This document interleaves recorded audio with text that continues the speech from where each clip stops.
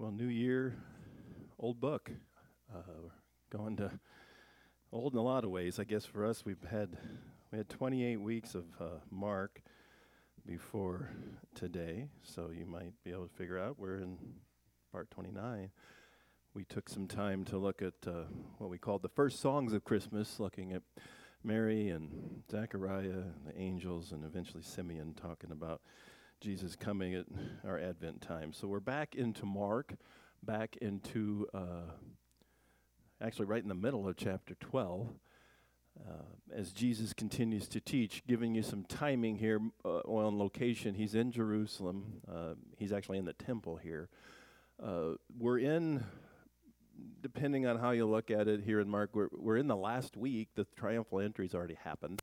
So we're in probably either Tuesday or Wednesday of that last week, if we're assuming the Passover was on Friday, which I think makes sense. So a lot of teaching. I don't know if you knew that, almost 40% of the gospel teaching comes from the triumphal entry on, that last week, and then, of course, some of the resurrection stuff for some of the, not so much in Mark.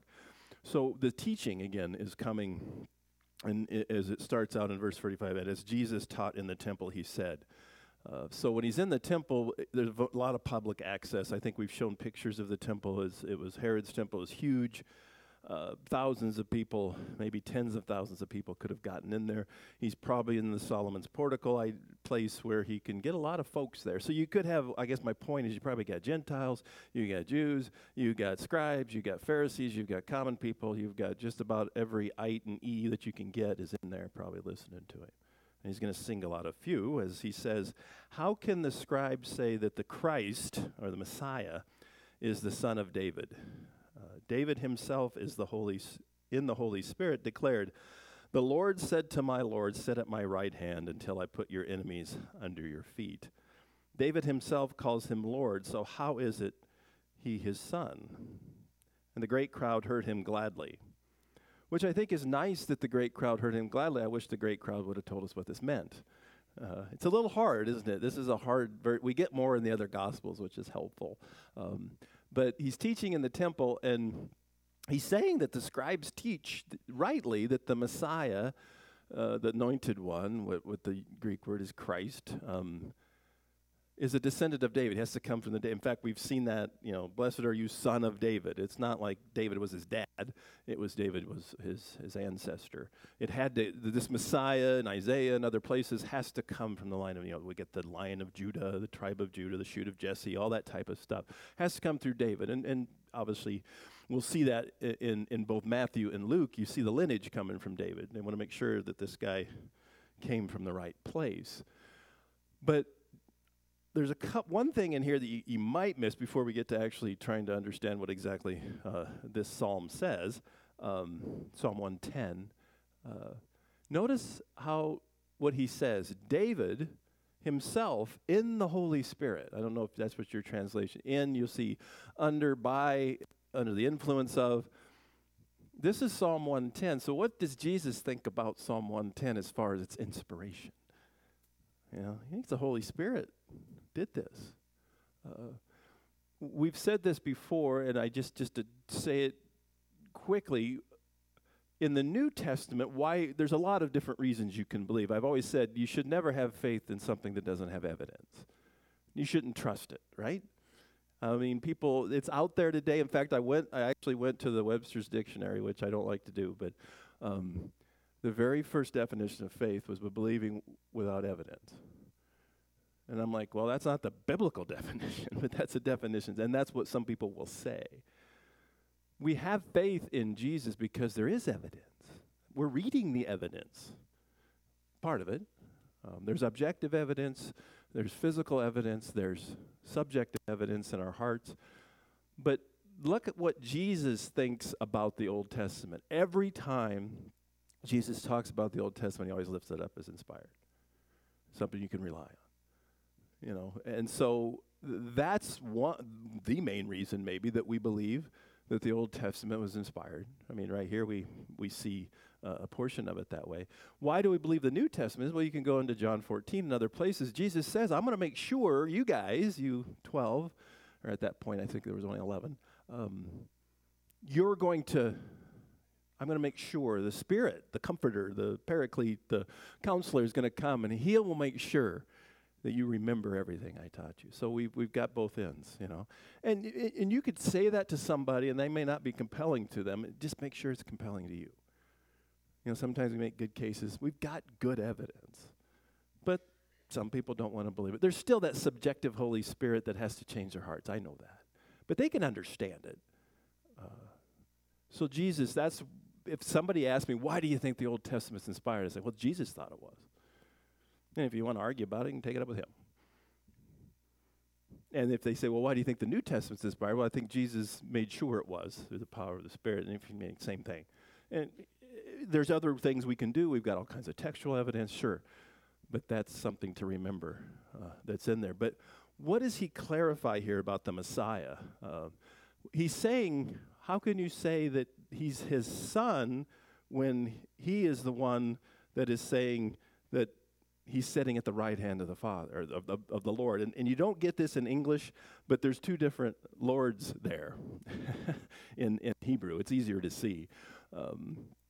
In Greek, they just translated kurios. But the idea that the Lord said to my Lord, when somebody says that, like if you said, you know, Charlie said to Charlie, either Charlie's nuts or there's two Charlies. There's two persons here. You start to see the Lord said to my Lord. So you get a little bit of, just a little bit of kind of two-person in one Yahweh thing going here. It really could be translated, you know, Adonai said to Yahweh. Or Yahweh said to Adonai, actually, is what it would be. You know, so you've got something going on. It's a little bit hidden. We get much more in the New Testament. So the idea of the Trinity is there when you put the Spirit in there with it. But the one you really see is that the Messiah, even though is descended physically from David, we just, you know, we still got him in the manger over here. You know, born in Bethlehem, you know, around 2023 years ago. I know it's 2024, but it's just started. That we say, that's the part of the descendant, but he sits at the right, he's also divine.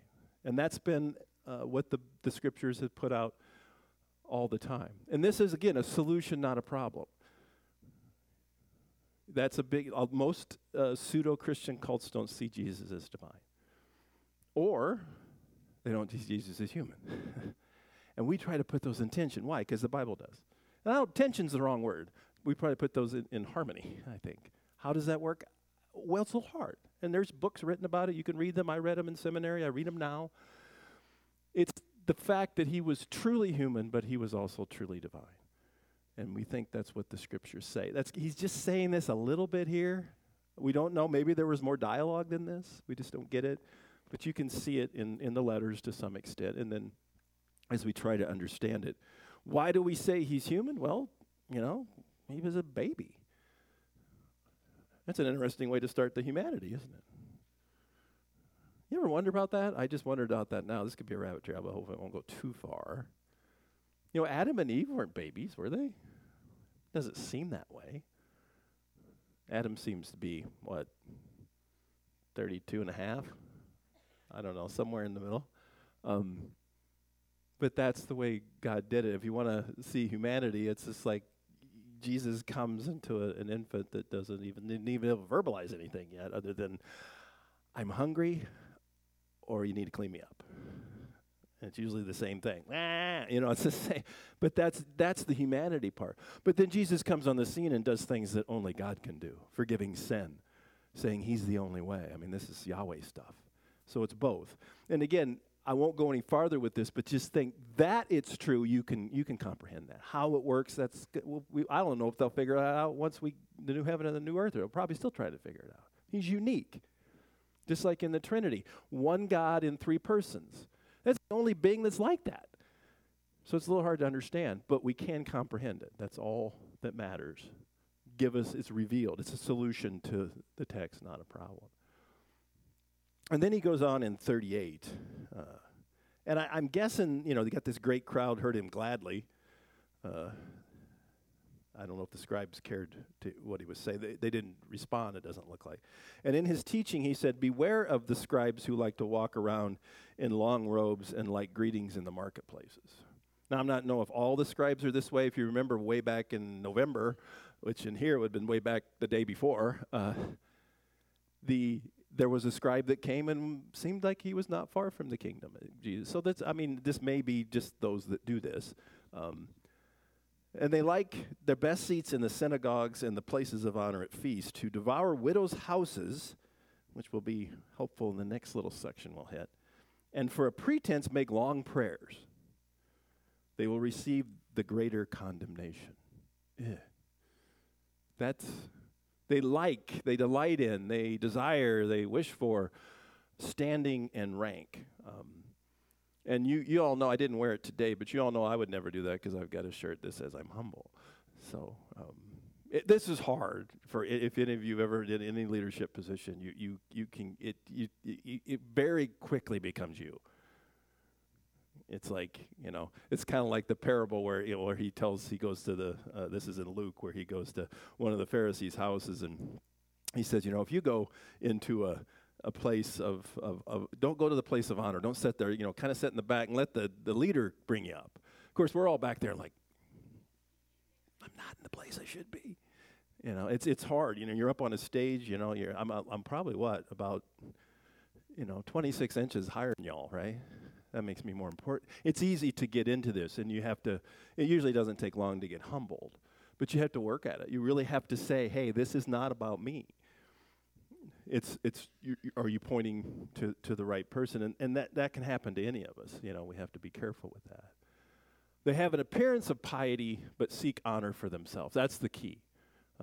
It's that you got to have that intermediary. If you want honor from God, let him give it to you. Do what he says, he'll give you the honor. Follow him, he'll make you worthy. Put your sins in his hands, he'll erase them, and now you're blameless. If you try to do it yourself, you always mess it up.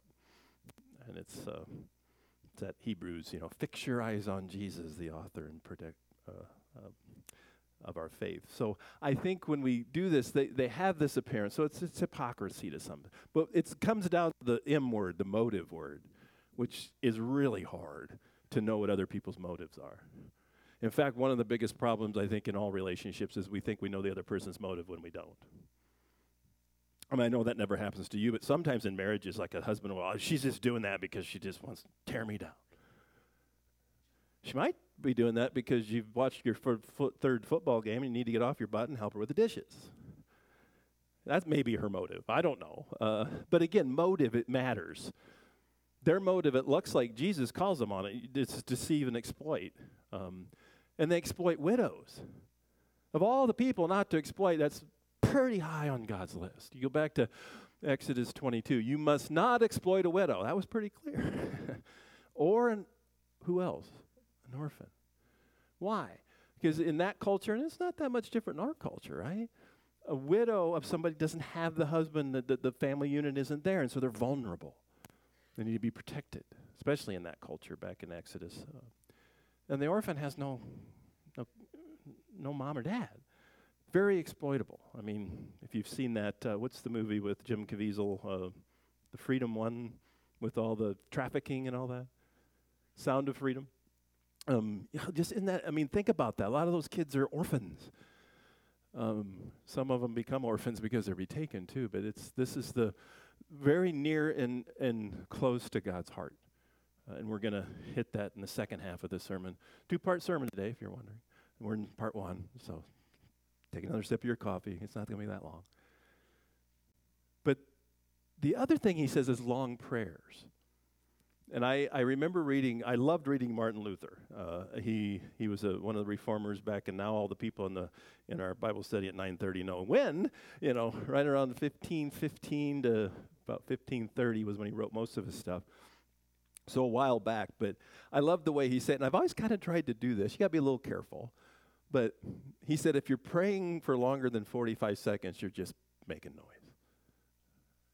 He said, it's in corporate prayer. Now, when he prayed himself, the dude would pray for 2 or 3 hours. What did Jesus do? Do you think Jesus just had 45 seconds of prayer when he went around into the desolate places? I think it was a little bit longer than that. And even Jesus' prayer, if you do it, I know I've actually been in a church where that was done in 9 seconds. But I think you might want to take a little bit longer. Our Father who art in heaven, hallowed be thy name. You could do it really fast, but it's not supposed to be FedEx guy stuff. This is. But if you go back to Matthew, where this comes from, I think it's just ironic. And I won't get into the depth of what you should do in liturgical worship or not. I mean, we can talk about that sometime. But if you go to the Lord's Prayer section, it's right in the middle of the Sermon on the Mount. And he talks about that your giving should be in secret in verse 4. And then he says, and when you pray, you must not be like the hypocrites. Huh. All right, well, that's good advice. And this is very similar to what we're talking about now in this text. For they love to stand and pray in the synagogues and on the street corners. Well, what's bad about that? It's one thing, if you ever go to a Bible study that we have, I'll never ask you to pray unless you want to. I'll never even ask you to talk unless you want to. Some people say, well, they might ask me a question. It's like, we're there to, hopefully you'll ask questions and maybe we can find an answer. We want to be comfortable. But, well, what's the problem? Well, they may be seen by others. Uh-oh.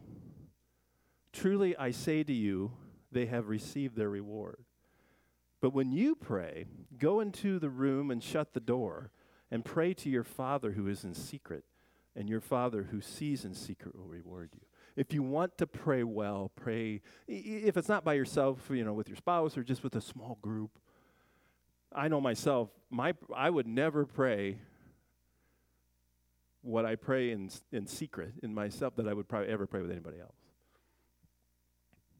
And we don't do that here. Y'all want to come up and we'll confess sin? I think you should do that, but I think here again, your main prayer life should be you and God. And other, you do the math. I mean, it can be other people. I think that's fine.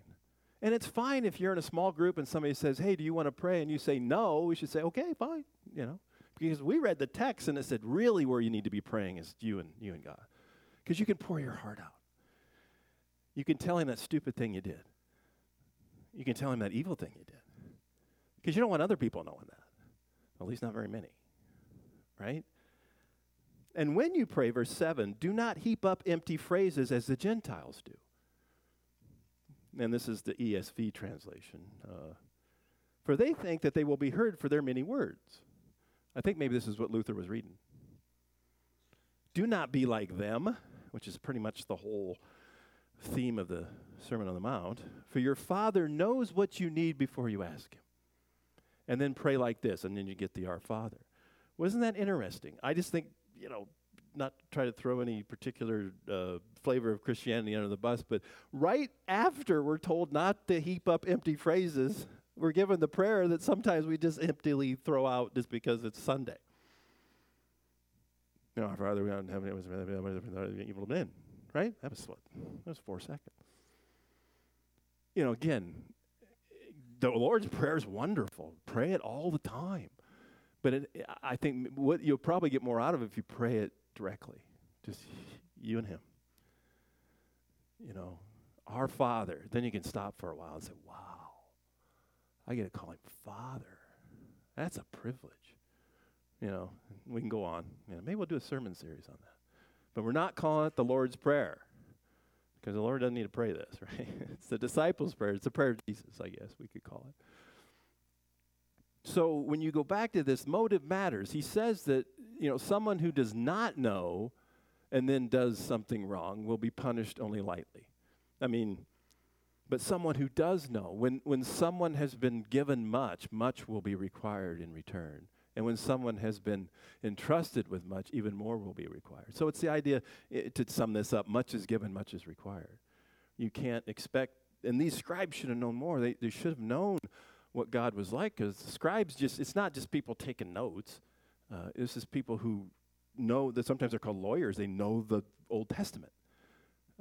They're experts. And then a couple verses regarding motive. The sacrifice of an evil person is detestable, especially when it's offered with wrong motives. That's pretty clear. And obviously we don't do sacrifices. This kind of commemorates the sacrifice, obviously. But, obviously this is Proverbs. It was written before the New Testament. But what he's saying is, I don't care. In fact, you get into Hosea, I detest your sacrifices. Wait to read Amos at the end here. I don't care. He doesn't care what you do with your body if your motive is to just lift up yourself or go through the motions. You know, we kid about it, but it's background theological. It's like how many points you get today is a little cold for coming in. You know, what's my point? How many points do y'all have now? It's only the 7th, I guess. Maybe you don't have very many for this year yet. And do they reset? Yeah, I'm not sure. But I kid about that because sometimes we look at life that, do I go to worship because I get a point for it? Well, I think you go to worship because you want to honor God and you want to get to know Him better. And there are those days, it's even for me, that you're like, man, I don't know. I'm watching online, can I? You know, yeah, I don't have to dress up. Boy, I got to shower. You know, we all get that. But then I hope if that happened to you today that you get a little bit out of what's coming, you know. Sometimes you just meet the King, and it's kind of good. In 1 Thessalonians, for we speak as messengers approved by God. We are entrusted with the good news. Our purpose is to please God, not people. He alone examines the motives of our hearts. And you know your motive, you know, sometimes. Sometimes, that like I said, I've had that happen to me. I'm sure it had happened to you, where you had good motives, but boy, the other person didn't think that. And try not to do that to other people. I mean, or catch yourself. You know, if you don't know what their motive is, it might be good to ask. So we go to the second part, 41 through 44, where we're looking at what we call the widow's offering. This may be a story. I remember color books that have this in there. And he sat down opposite the treasury, so he's in the temple, which has the treasury there, and watched the people putting money into the offering box. Never thought about that, but that sounds kind of boring. Maybe it was more fun. I don't know. People watch, right? Many rich people put in large sums, and a poor widow came and put in 2 small copper coins, which make a penny. And he called his disciple to him and said to them, "Truly I say to you, this poor widow has put in more than all those who are contributing to the offering box. For they all contribute out of their abundance, but she out of her poverty has put in everything she had, all that she had to live on." It's kind of an interesting, this is not a bad stewardship sermon. You know, it's like, what do you got in your pocket? What do you got in your bank account? I don't think that's the point here. We're going to look at the point. I did the math. You go to the leptic, you know, go all this down. It pretty much came out to 1/16 of a denarius, and a denarius is a day's wage. So, you know, if you're figuring about it, about 30 minutes of wage is what she put in. So I don't know what that would be today. I don't know what the going rate is. If you're making $20 an hour, this is not a lot of money. $1.50, which doesn't even get you a hamburger at McDonald's anymore. So she didn't put it, but how did she give more? You know, that's the hard part. Well, I think it's in percentage and in motive. He talks about percentage and motive. Why did she do it? Back to the same thing. And remember, always context. We've been talking about motive in the top part with the scribes. We're probably talking about motive here too. So how much do you give? This is it. You know, you get this at the beginning of the year. We don't do much of this, but here's your stewardship sermon within a sermon. Each one must give as they decided in their heart, not reluctantly or under compulsion, for God loves a cheerful giver. So how much should you give to God? Which doesn't just include the church. There's parachurch ministries. There's all other kind of things. There's missionaries that we support, all that type of stuff. Let's do this. Give what you think God, you know, that's exactly how much you should give. It's kind of cool. So if it makes you grumpy, maybe give less. I don't know. Or more. I don't know. Whatever gets you into the happy zone. So, but it's about the motive of the heart, you know, the giver rather than the amount of the gift. That's really what we're talking about. So, now we don't know this widow's backstory. If you wanted to write a nice little novel, you might go back and say, well, you know, she was, you know, who knows what happened to her? She's a widow. That does tell something about her, right? Her husband's name was, you know, we don't know any of that. How long has he been dead? How long has she been a widow? Doesn't look like she has a lot. But we talked about a little bit already, but the Old Testament Torah commands the Jewish society to take care of the widows and the orphans. We saw that in Exodus 22. It comes again even more in Deuteronomy 10. This was the society's job. So she's probably relied on this, more than likely. I mean, this is 30 minutes of labor. This is not a lot of money. We'll just go with $1.50. She's not going to get much out of this. She's given it back to God because she loves God, it looks like. At least that's what Jesus said, and I'll go with that. But she should have been taken care of, but he just said earlier, they rob widows' houses. Ooh. I don't think it's good to rob anybody's house, but if you do a widow, that's even worse, it sounds like. And I thought it's probably metaphoric. I think he's calling the question in verse 40 whether these commandments were being followed by the Jewish leadership of the time. Because we see that in other places. Why was this man born blind? Why is this person a widow? Why did her husband die? Why are you poor? Well, because God hates you. That was out there. And Jesus coming, it wasn't even in the Old Covenant. There's a lot of reasons why somebody could be poor, a widow, or an orphan. And a lot of times it has nothing to do with them.